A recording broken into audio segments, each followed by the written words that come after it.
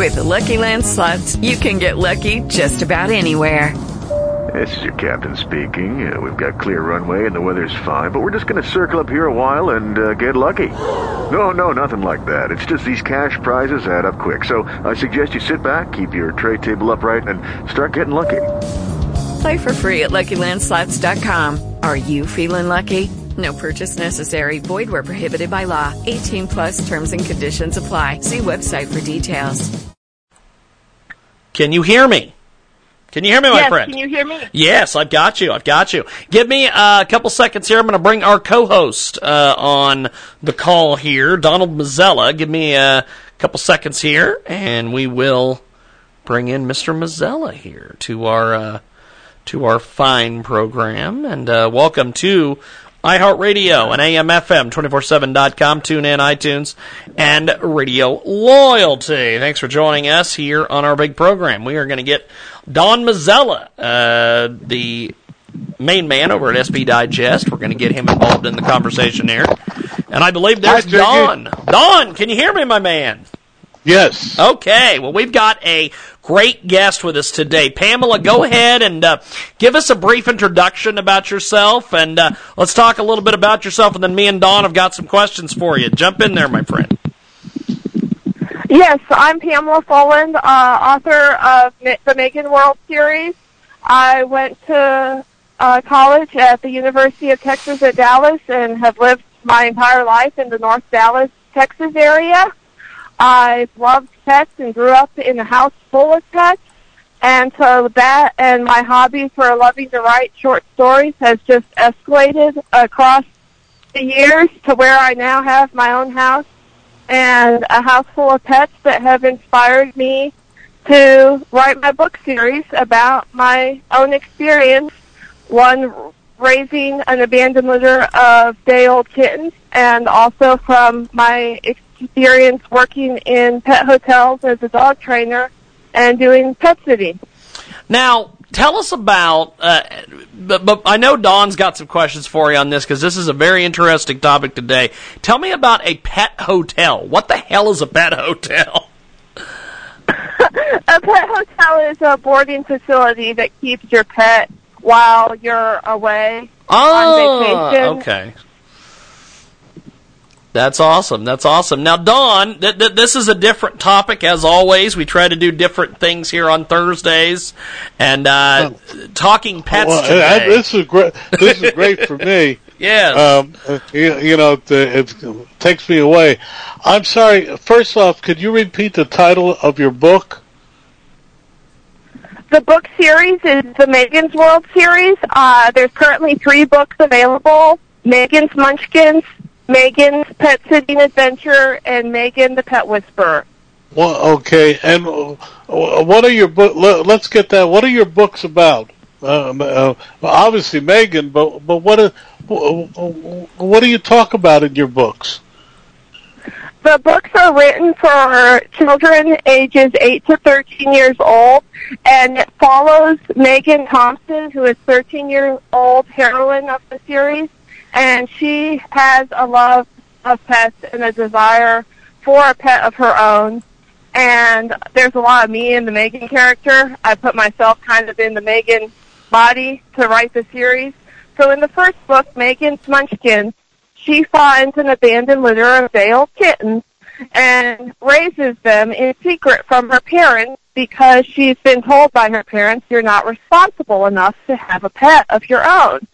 And so, across the 5 weeks of the book, she proves to her parents that she can pull her grades up in school, she can keep up with household chores, and she can raise these completely helpless one-day-old kittens into healthy, thriving little babies.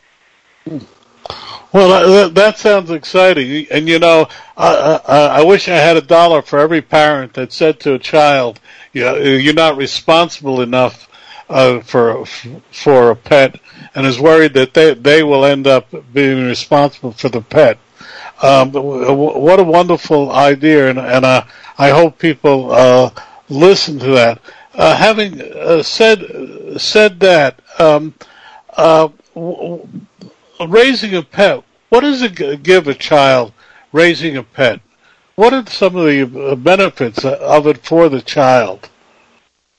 Well, that's the thing that I talk to the local parents at my events and book signings that I do, is that if the parent is willing to accept that at the end of the day, the responsibility and the well-being of the pet is going to ultimately fall to them. Doesn't matter if the child is 5 years old or 15 years old, the parent is going to have some involvement in the pet's well-being and upkeep. But it can teach a child numerous wonderful maturing qualities like responsibility, compassion, loyalty, trust, all sorts of things that the child can then use to expand other aspects of their life. Besides just, there's nothing more wonderful than the unconditional love that a pet would give a child or an adult in their life. Well, I couldn't agree more. Unfortunately, growing up, I never had the opportunity, but I've seen this in other people and in other families how important a pet is. Let's stay on this topic for a while before we go to the other fascinating topic that you bring, which is pet hotels, which I think is a great way of looking at it because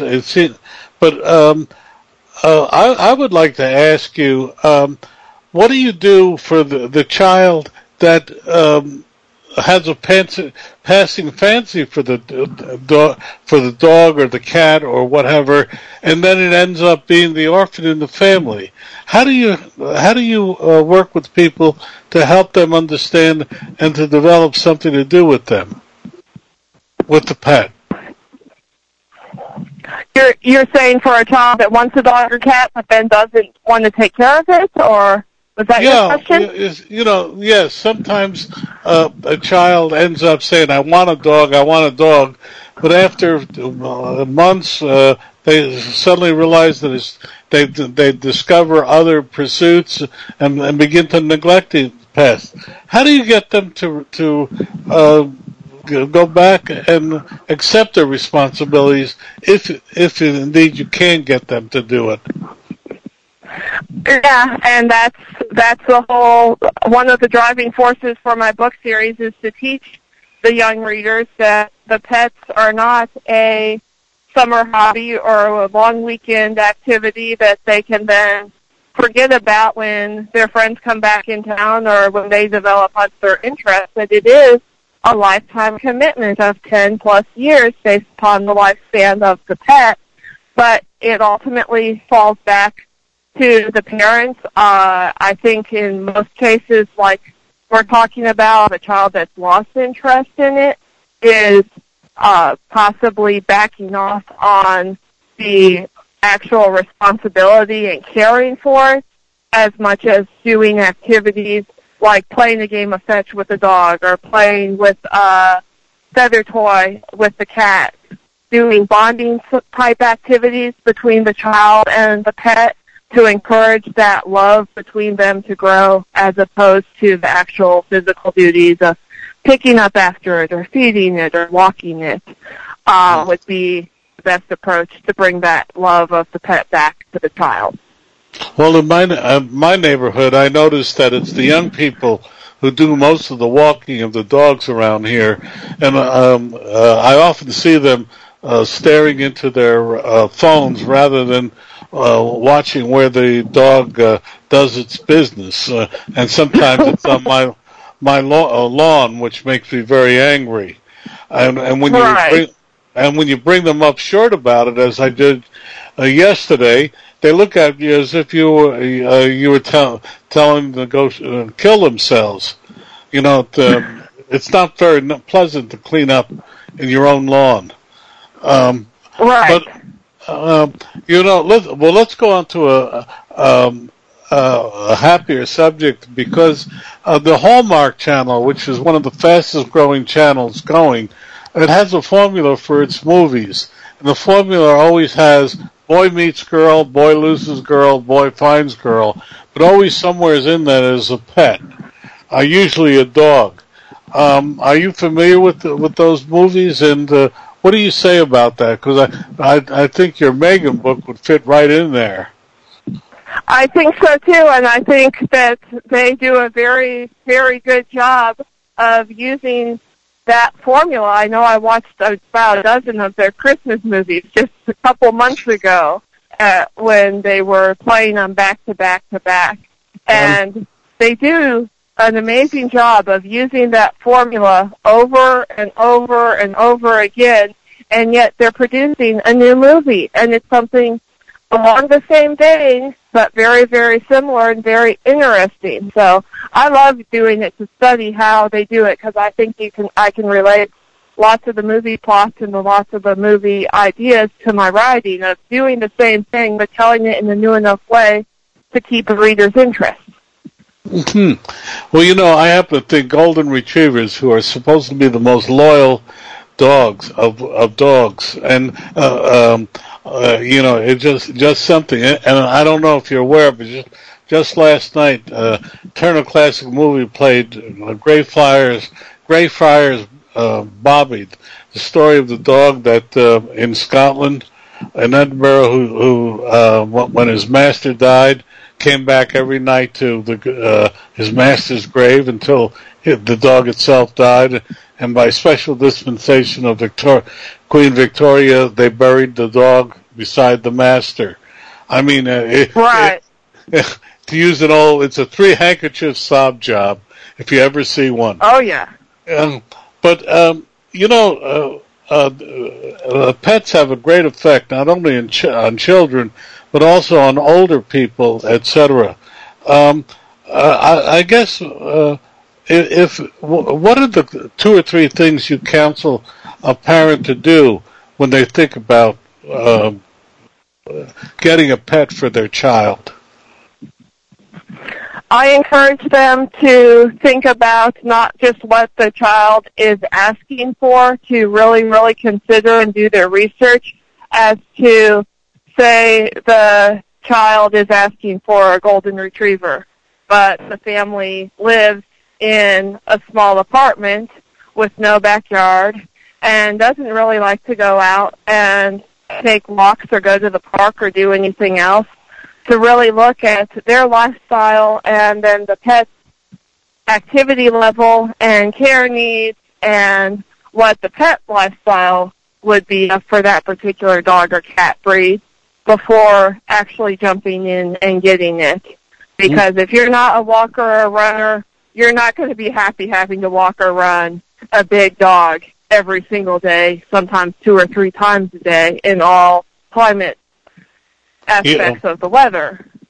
And if you're an active person, you don't want to get a little pocket Chihuahua or Yorkie that's going to tire out after a quarter mile. That's really good advice. Keep going.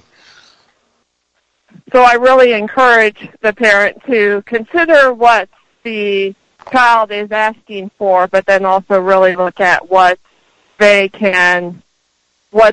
fit in better to their lifestyle as far as their living situation. Maybe the apartment complex that they have has a weight limit for dogs or a restriction on the type of dog that they could have, and what other family members in the household, how much care they're willing to put in and how much care the parents themselves are willing to put in.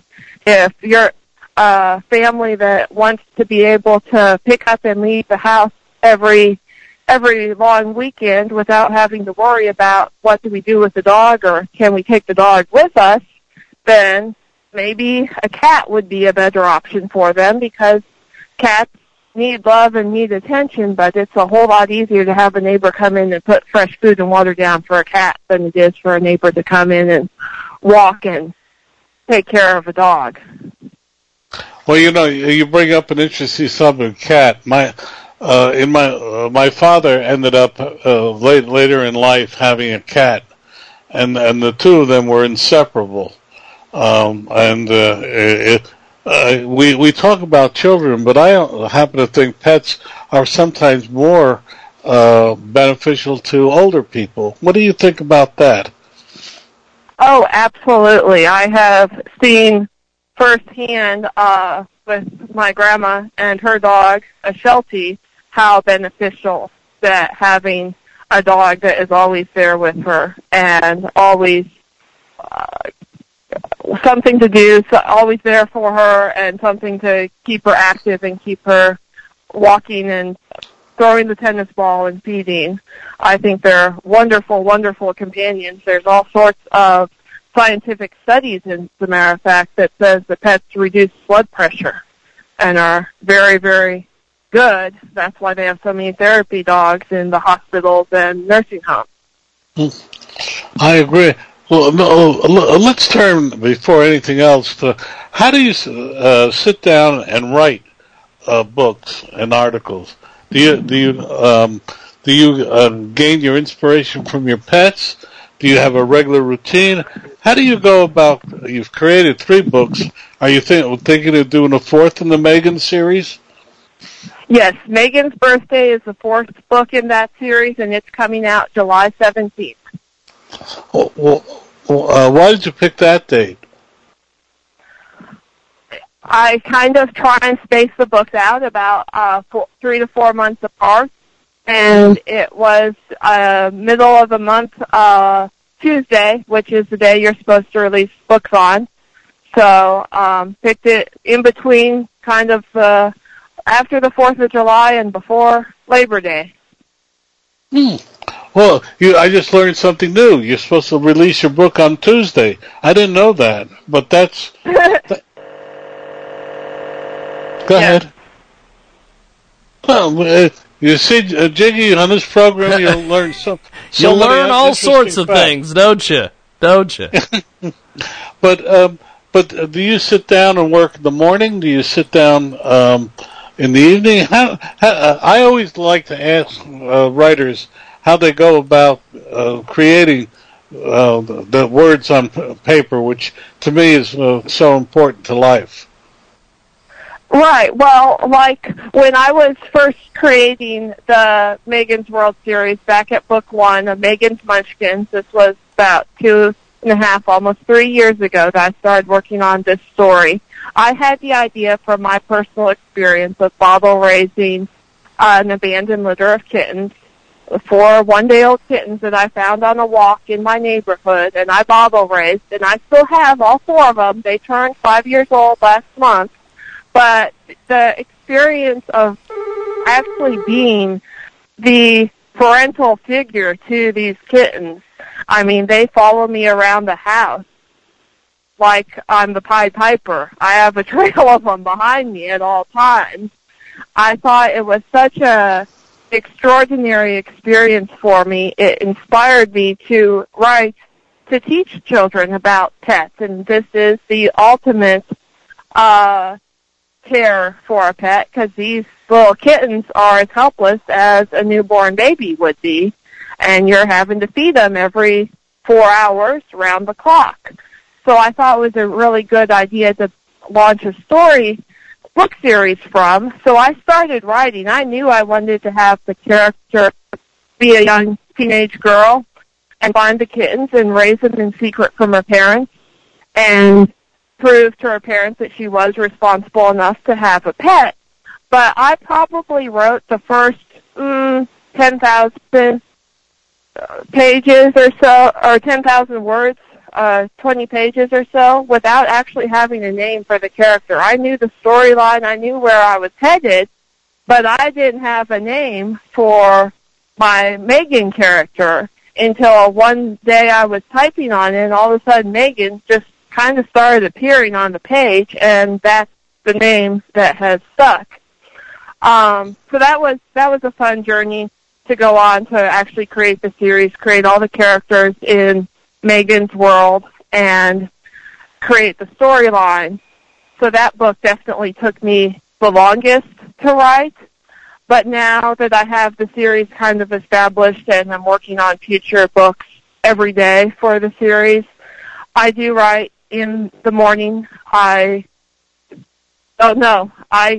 guess I tire out or something, but the morning time I can do a couple thousand words easy within a few hours of sitting down at the computer.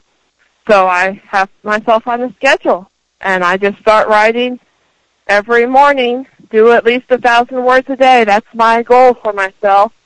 And now that the characters and everything are kind of created, I have, I think 15 books outlined for the series. Wow. Well, that's ambition. Jiggy, am I hogging the time? No. I've enjoyed the conversation here. But before we let you go, my friend, how do we find you online? Where do we pick up your books? All this. Okay, yes, definitely. I'm on Facebook and Twitter, as well as you can check out my website on PamelaFoland.com. And my books are on my website, but the website will take you to Amazon. The books are available in paperback and e-reader versions on Amazon and BarnesandNoble.com. Fantastic. Well, we're going to take a brief break, and Dawn, I will be back with you here in just a few seconds. Pamela, it's been an honor and a privilege to talk to you today. Thanks for coming on our program. Thank you for having me. Definitely. We'll be back here in a few moments with more from Don Mazzella and break right now. At dollarseed.com, all of our seeds are only $1 a pack. And we have online resources that teach you all about the rewarding hobby of growing your own plants, flowers, herbs, and vegetables. Imagine the joy you'll feel when your children actually help you harvest your first garden crop, or the pride of knowing you'll never need a florist again. Visit dollarseed.com and grow a little magic of your own for just $1. Dollarseed.com. What could be healthier? Do you have an idea? Idea Supporters is a 100% confidential invention firm that assists inventors in patent and protection, 3D design, and customization of your portfolio in order to bring your new idea to market.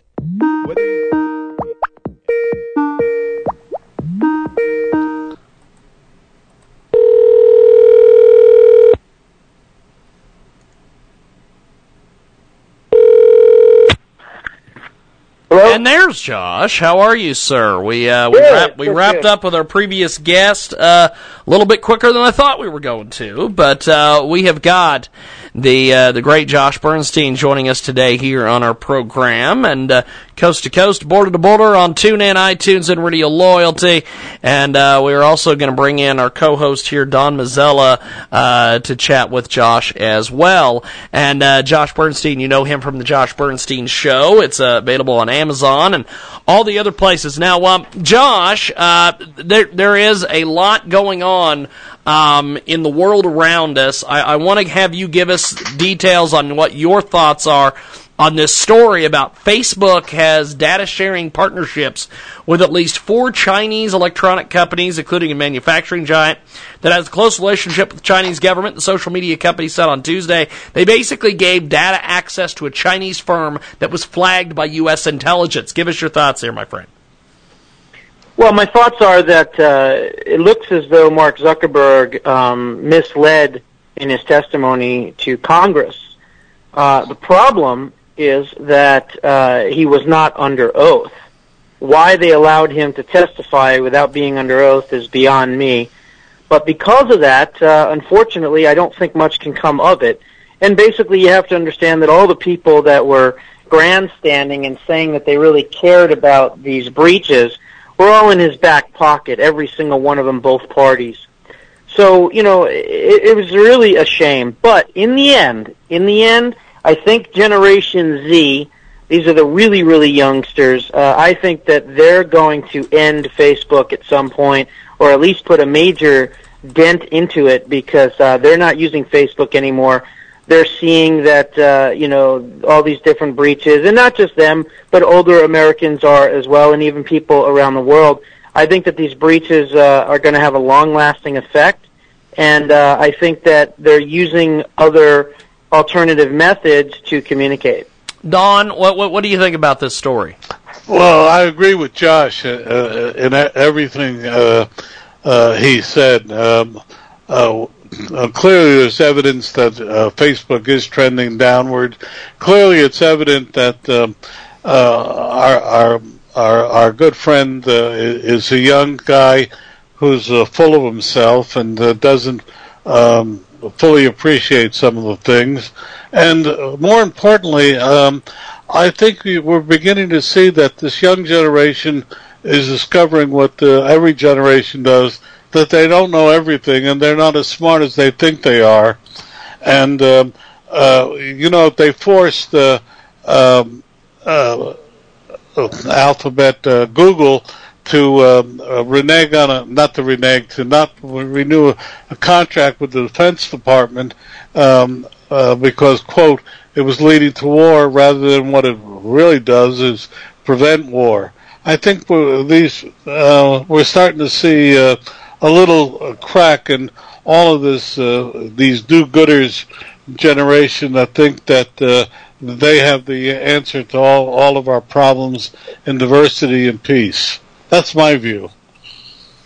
We've got Josh Bernstein with us today. He joins us live. You know him from the Josh Bernstein Show. We also have Donald Mazzella with us today on our broadcast. And Josh, you're a representative for the good friends over there at AMAC. They do a lot with the healthcare system and work a lot with healthcare. What do you make of the healthcare industry right now? Well, I think that there's a lot of things you can say about it. Obviously, there's going to need to be a long-term fix. Personally, I think the best long-term fix to healthcare is to go back to the way it was. Go back to the way it was before we had the government involved in the process. It may not have been perfect, but it was still the best healthcare system in the entire world. No questions asked. So I think that hopefully we can go back to something like that, open it up over state lines, increase health savings accounts, curb medical malpractice, reform lawsuits and things like that. I think there's a lot of things that we can do. I know the folks over there at AMAC are working behind the scenes tirelessly each and every day, and folks can go to amac.us, AMAC.us, or call toll-free 888-262-2006. Again, 888-262-2006. Tell them that you heard about AMAC on the Jiggy Jaguar program, and we'll even give a free membership, absolutely free membership. Just mention the Jiggy Jaguar program, and it's amac.us. But as far as healthcare, look, I think it's a work in progress. I'd like to see them piecemeal it. I don't want to see any big legislation, certainly. And I think a lot of it starts with undoing everything that's been done when the government got involved. Now, Don, this is a tacky and a huge subject here to tackle. Give us your take on this. Well, I was going to ask a question, which the Democrats are trying to say the cost of health care for individuals and, for that matter, small business health care protection has gone through the roof, and they're now trying to blame the Republicans. What is your take on that? Well, my take is the fact that we saw between 300 and 600% increases in premiums. People were making decisions. Gee, do I do my health care or do I pay my mortgage, put food on the table for my family? And so we're seeing a lot of these companies, these big companies, leaving states that set up the Medicare exchanges, and not just the exchanges for that, but for the Obamacare exchanges. We see them all going under.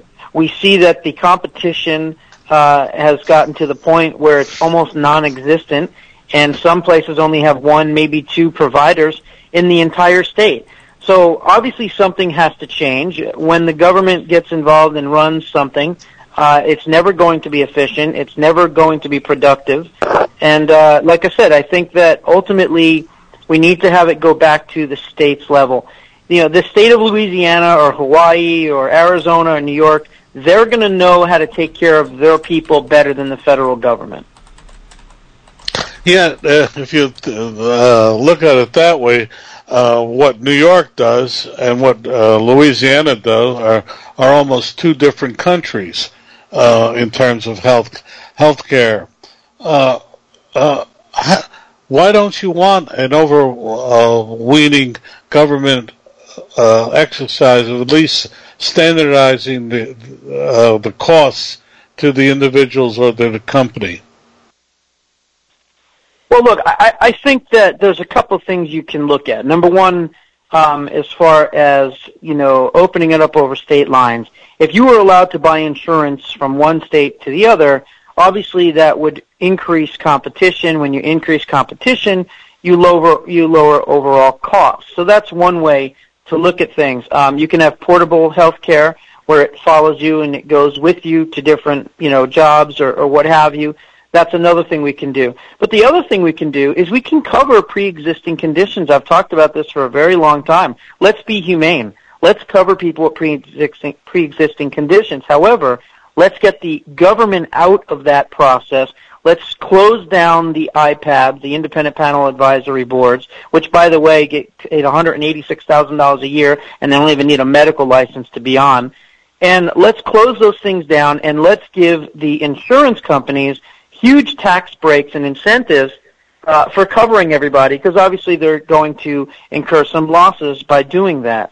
But there's better ways to do it, and again, the government is not going to be the solution. Well, I hate to disagree with you. Having dealt with insurance companies for a very long time, having talked to the people, I wouldn't trust them to guide me across the street, let alone...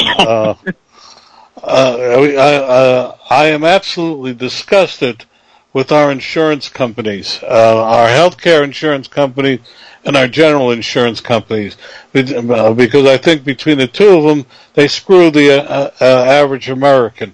And you're saying, well, let's give them more authority. I say let's give them less authority. I normally... if they have less authority, then who's getting more authority? Is the federal government getting more authority? Unfortunately, that's not going to be good. Well, unfortunately, it's the one.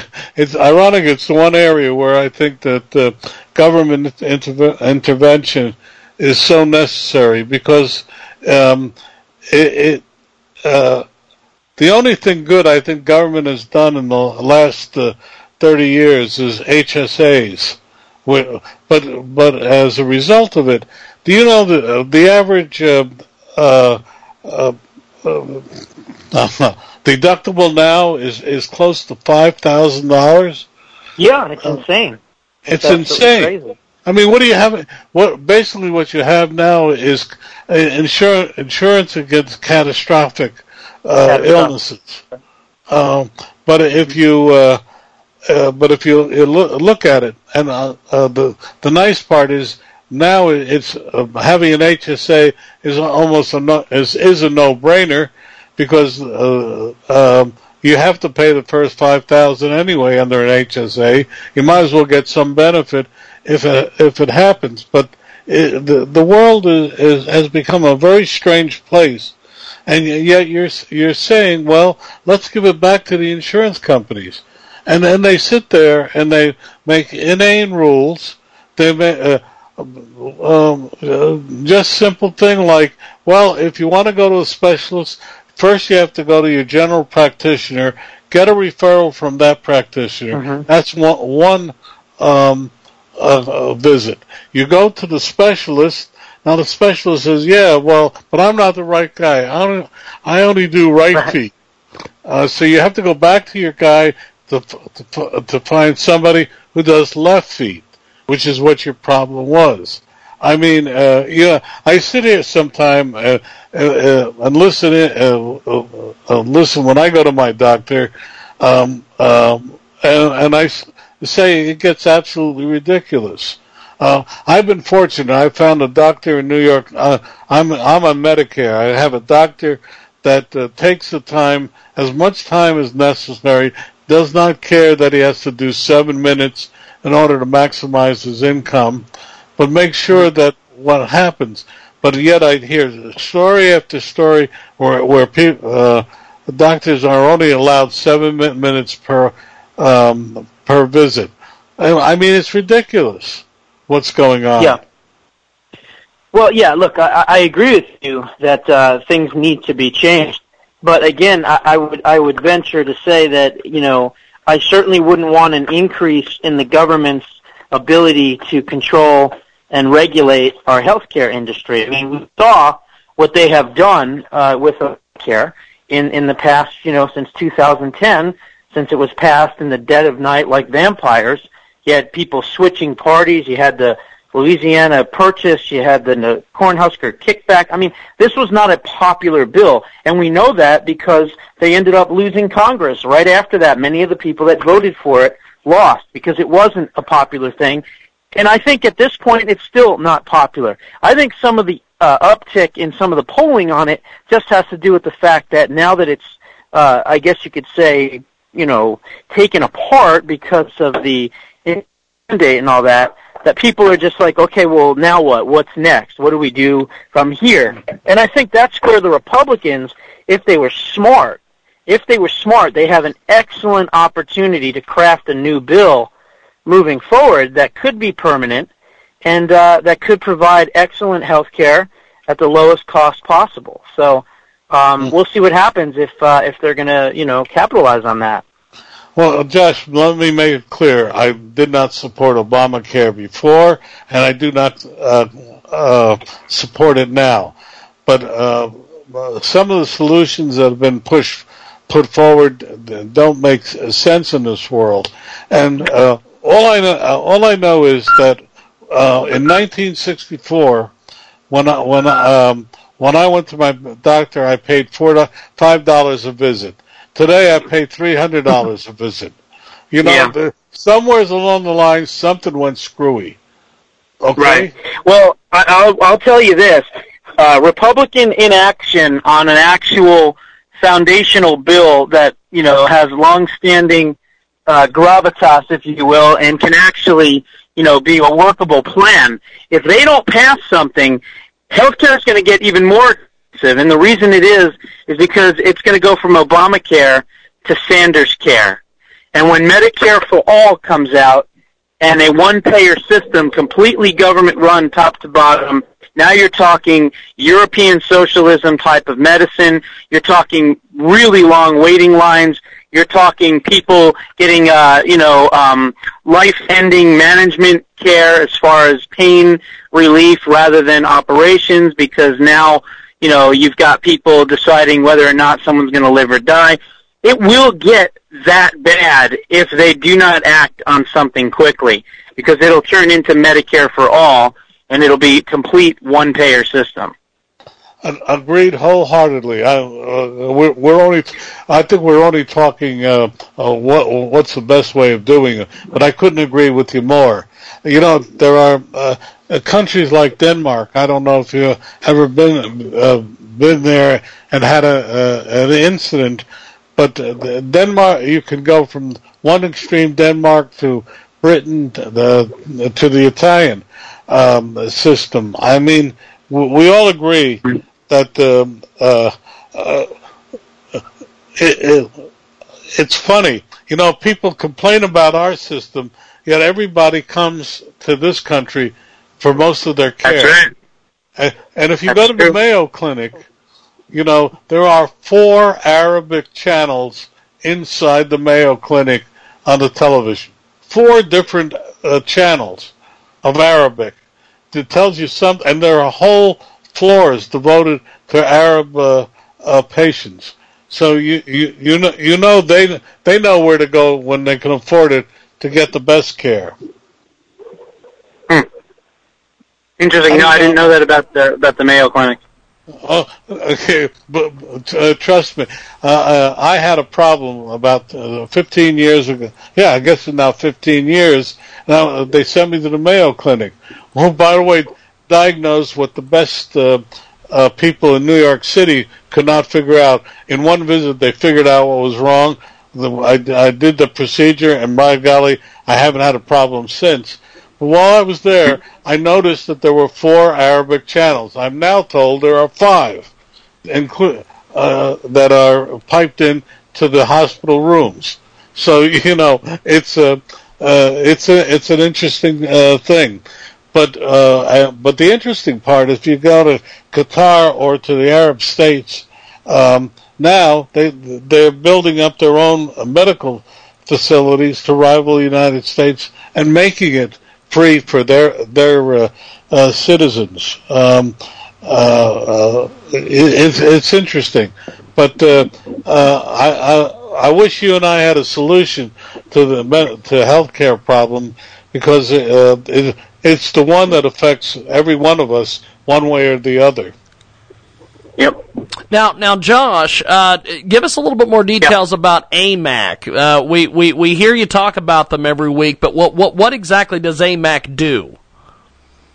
Well, AMAC is an organization for seniors, 50 years of age and older, very similar to an AARP. Obviously, the difference is that we're a conservative alternative to AARP. So when we lobby on behalf of Washington and Congress and things of that nature, it is to provide seniors with more power, more control, and, of course, more freedom in their health care choices and decision. We have all of the same types of products and services that an AARP would offer, and actually we have some things that are even different and extra. We've got a dedicated line to Social Security and Medicare questions and things like that. So I think that, it truly is, I'm always on the Barry Farber show. He likes to call it a David versus Goliath. And it is, but we are, 1.3, 1.4 million members and growing strong each and every day. So a lot of people don't even know that there is an alternative out there. They see AARP, they see the ads, and, they get the brochures and things like that, and they don't even know that there is an alternative, but there is. And, obviously we feel as though, we're the superior organization, and we're always working behind the scenes to make healthcare more affordable and to make it more freer with less government intrusion in people's individual health cares. So check us out again, amac.us, or you can call that toll-free number, 888-262-2006, and tell them that you heard about AMAC on the Jiggy Jaguar program, and we'll get you a free membership. Well, fantastic. Well, Josh, I appreciate you making time for us today, and we will talk to you next week, my friend. You got it. Looking forward to it. Definitely. And we're going to take See you later, Don. You too. Now, very good. He is very articulate. I wish I was as articulate. He is pretty amazing. Now, Don, let's switch gears here. I want to get your thoughts on this situation that took place fairly recently. Donald Trump said that the Philadelphia Eagles won't attend the White House ceremony amid a national anthem dispute. What do you make of all this, my friend? Well, finally someone is striking back. People have been able to protest without consequences. And Donald Trump and indeed other people are starting to say, well, wait a second. If at my expense, you're going to do this to articulate your view. Well, I'm going to turn around and say to you, well, you're going to have a consequence. I think for the first time, I don't think the Eagles ever expected President Trump to do anything but acquiesce to what they wanted rather than what the nation wanted. It's very interesting. There's a great column in today's Wall Street Journal about that, about this very subject. But I believe, and in my talking to people throughout the nation over the last week and a half on various subjects, that people are beginning to say, wait a second, where is respect for traditions? Where is respect for institutions? Memorial Day has been turned upside down, and everything that I grew up with. I'm 75, and clearly, in talking to younger people, I sometimes gasp at how so uninformed they are about our nation and what it stood for and how we did things. All we hear is how the Founding Fathers were slaveholders. Yet the Founding Fathers developed a system no one had ever seen before that survived 200 years. It may not survive longer in the institution, but President Trump said enough is enough.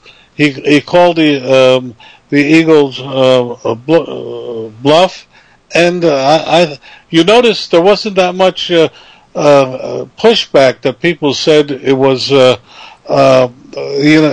was wrong. CBS radio had a reporter there, and he could only find one person in the crowd from Philadelphia who would say that they were truly disappointed by what President Trump did.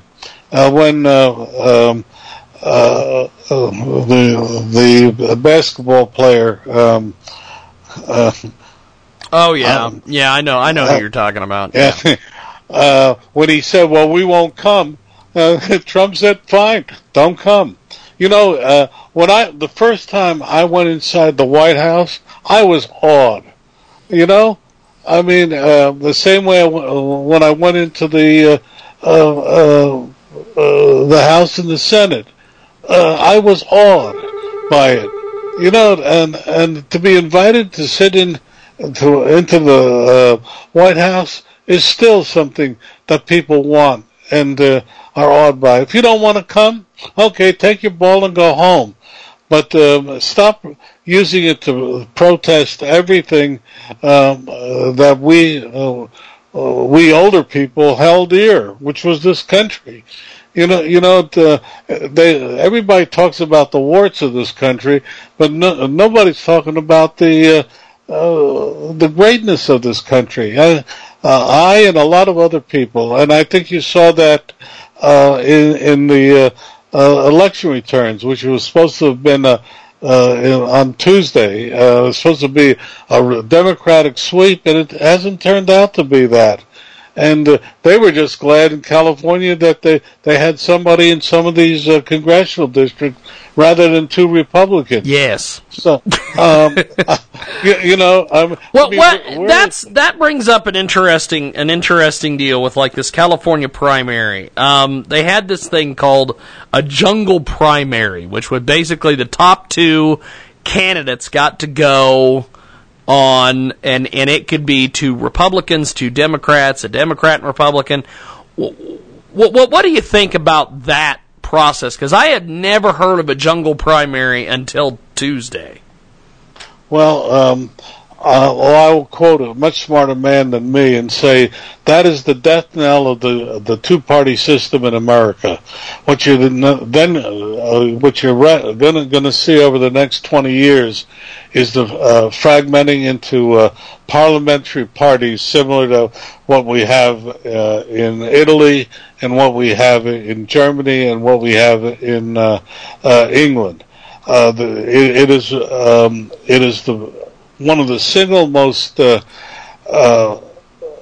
devastating things that has happened to the two-party system, because it's going to happen is you're going to see in some states the Democrats are going to prevail, and in other states, if it's adopted, the Republicans, and that's not what the two-party system was about. The two-party system was developed because in order to bring the country together. Surprisingly so. I go back to someone who's no longer taught in our school called V.O. Key, which pointed out that the two-party system enabled people, the various factions, to gather together under two tents, so that tents, T-E-N-T-S, so that they could elect people who could represent them. We are a representative government, but if you have a plurality party system, as in other countries, what you have are factions, and what we need is representation. You have, when we were growing up, a Democratic Party made up of New York of Northeast liberals and Southern bigots, I was going to say, segregationists. Yet they were managed to develop a rule and rule for over 40 years under Roosevelt and Truman, and some argue under Dwight Eisenhower as well. But the point is, if you end up with a system where you have the Bernie Sanders of the world and Pocahontas on one side, and other plurality parties. A woman ran in New Jersey and didn't spend a single dime and got 38% of the vote in the Democratic Party. Wow. She didn't spend a dime. Why? That's amazing. Well, she ran against Senator Menendez, who escaped from a trial in which he said his friend gave him the free ride in prostitutes because he was a friend, rather than he was the fact that as a senator he tried to intervene on behalf when he was charged with Medicare fraud. But he only did it because he was a friend, not because he was a politician. But the point was, 38% of the Democrats voting in New Jersey voted against an incumbent senator for a woman that who didn't spend a dime. That's absolutely amazing. That is. She didn't file. Didn't anything. When they asked her why, she said, "I didn't spend any money." That's absolutely amazing, Don. God, Don Mazzella with us today, and so how does that work? She just gets on the ballot, or she got in New Jersey. You only need 1,000. I think it's 1,000 signatures. Don't quote me. It's relatively easy to get on the ballot in New Jersey. It's hard because the party machine then comes into play. But the point is, the party stayed home. But the other interesting thing, the Republican primary outdrew the Democratic primary in terms of voters. But and they still made Menendez the favorite in the two-horse race. But who knows what's going to happen? Who would have thought 3 years ago that Donald Trump would be president of the United States? I mean, you could have gotten 1,000-to-1 odds. The world is changing. The world is definitely changing. What do you make, Don, of some of these? And I see these stories all the time of these corporate Democrats and these corporate liberals who are trying to keep the progressives out of the race. They back folks like Dianne Feinstein and others. Is there a split in the Democratic Party, much like there might be a split in the Republican Party, or what do you make of all this? Because it seems like the progressives really want to get the money out of politics, and the Democrats are like, no, we got to keep our money because we got to get our consultants and our high-profile friends their check. Jiggy, you made a misstatement. Okay. Progressives don't want the money out of the race; they just want it in their pockets rather than your pocket. If you look at the progressive agenda, it is for the government to finance the races because then they can appeal to the lower masses. What's happened? If you look at American history, races have always been won. Have for the most part been won by the party that spends its money most judiciously. Not the most money, but most judiciously. You can go back to Mark Hanna and Teddy Roosevelt. Mark Hanna, the Ohio politician, spent his money getting Roosevelt on the ballot so he could get Roosevelt out of the governorship and out of his thorn. People have spent money to get people to the polls, etc. But those that have spent the money smartly, in New Jersey, we had a governor who spent $20 million, and he still lost the race to Christie because he spent it with the politicians rather than getting it to the people who get out the vote. Progressives want government to pay the cost of the of electioneering, not individuals. They think by doing that they will eliminate influence. While you and I both know, the progressives created PACs. They were the ones that wanted PACs. They got them. Now these PACs are millions of dollars spending it for various purposes, and all we did was just change how the money was siphoned into the election, rather than getting it out of the election, which was the progressives' hope. We've got Don Mazzella with us today as we wrap up the program here. Don, tell us about your books and where we can get your books and everything else. Well, I want to talk about Recalculating the book, which just went into its 4th edition. We finally got a royalty check after, they give you an advance and then they say, well, sometime in the future we'll give you another check. And we finally turned a profit on it.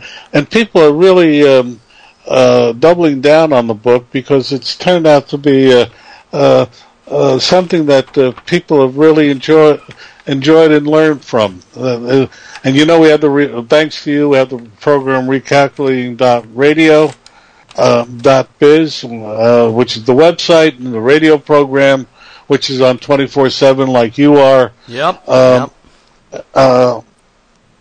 My book, An American Family Sampler, it just can continue rolling along. And I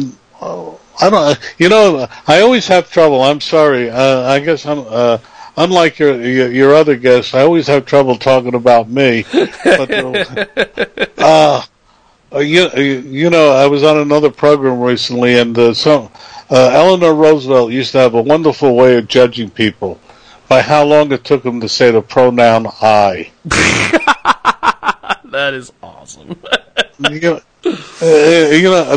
was I covered. I was a copy boy at the UN for Pauline Fredericks, and I met Adlai Stevenson, who personally was truly an intellectual and a smart man, who twice ran for president of the United States.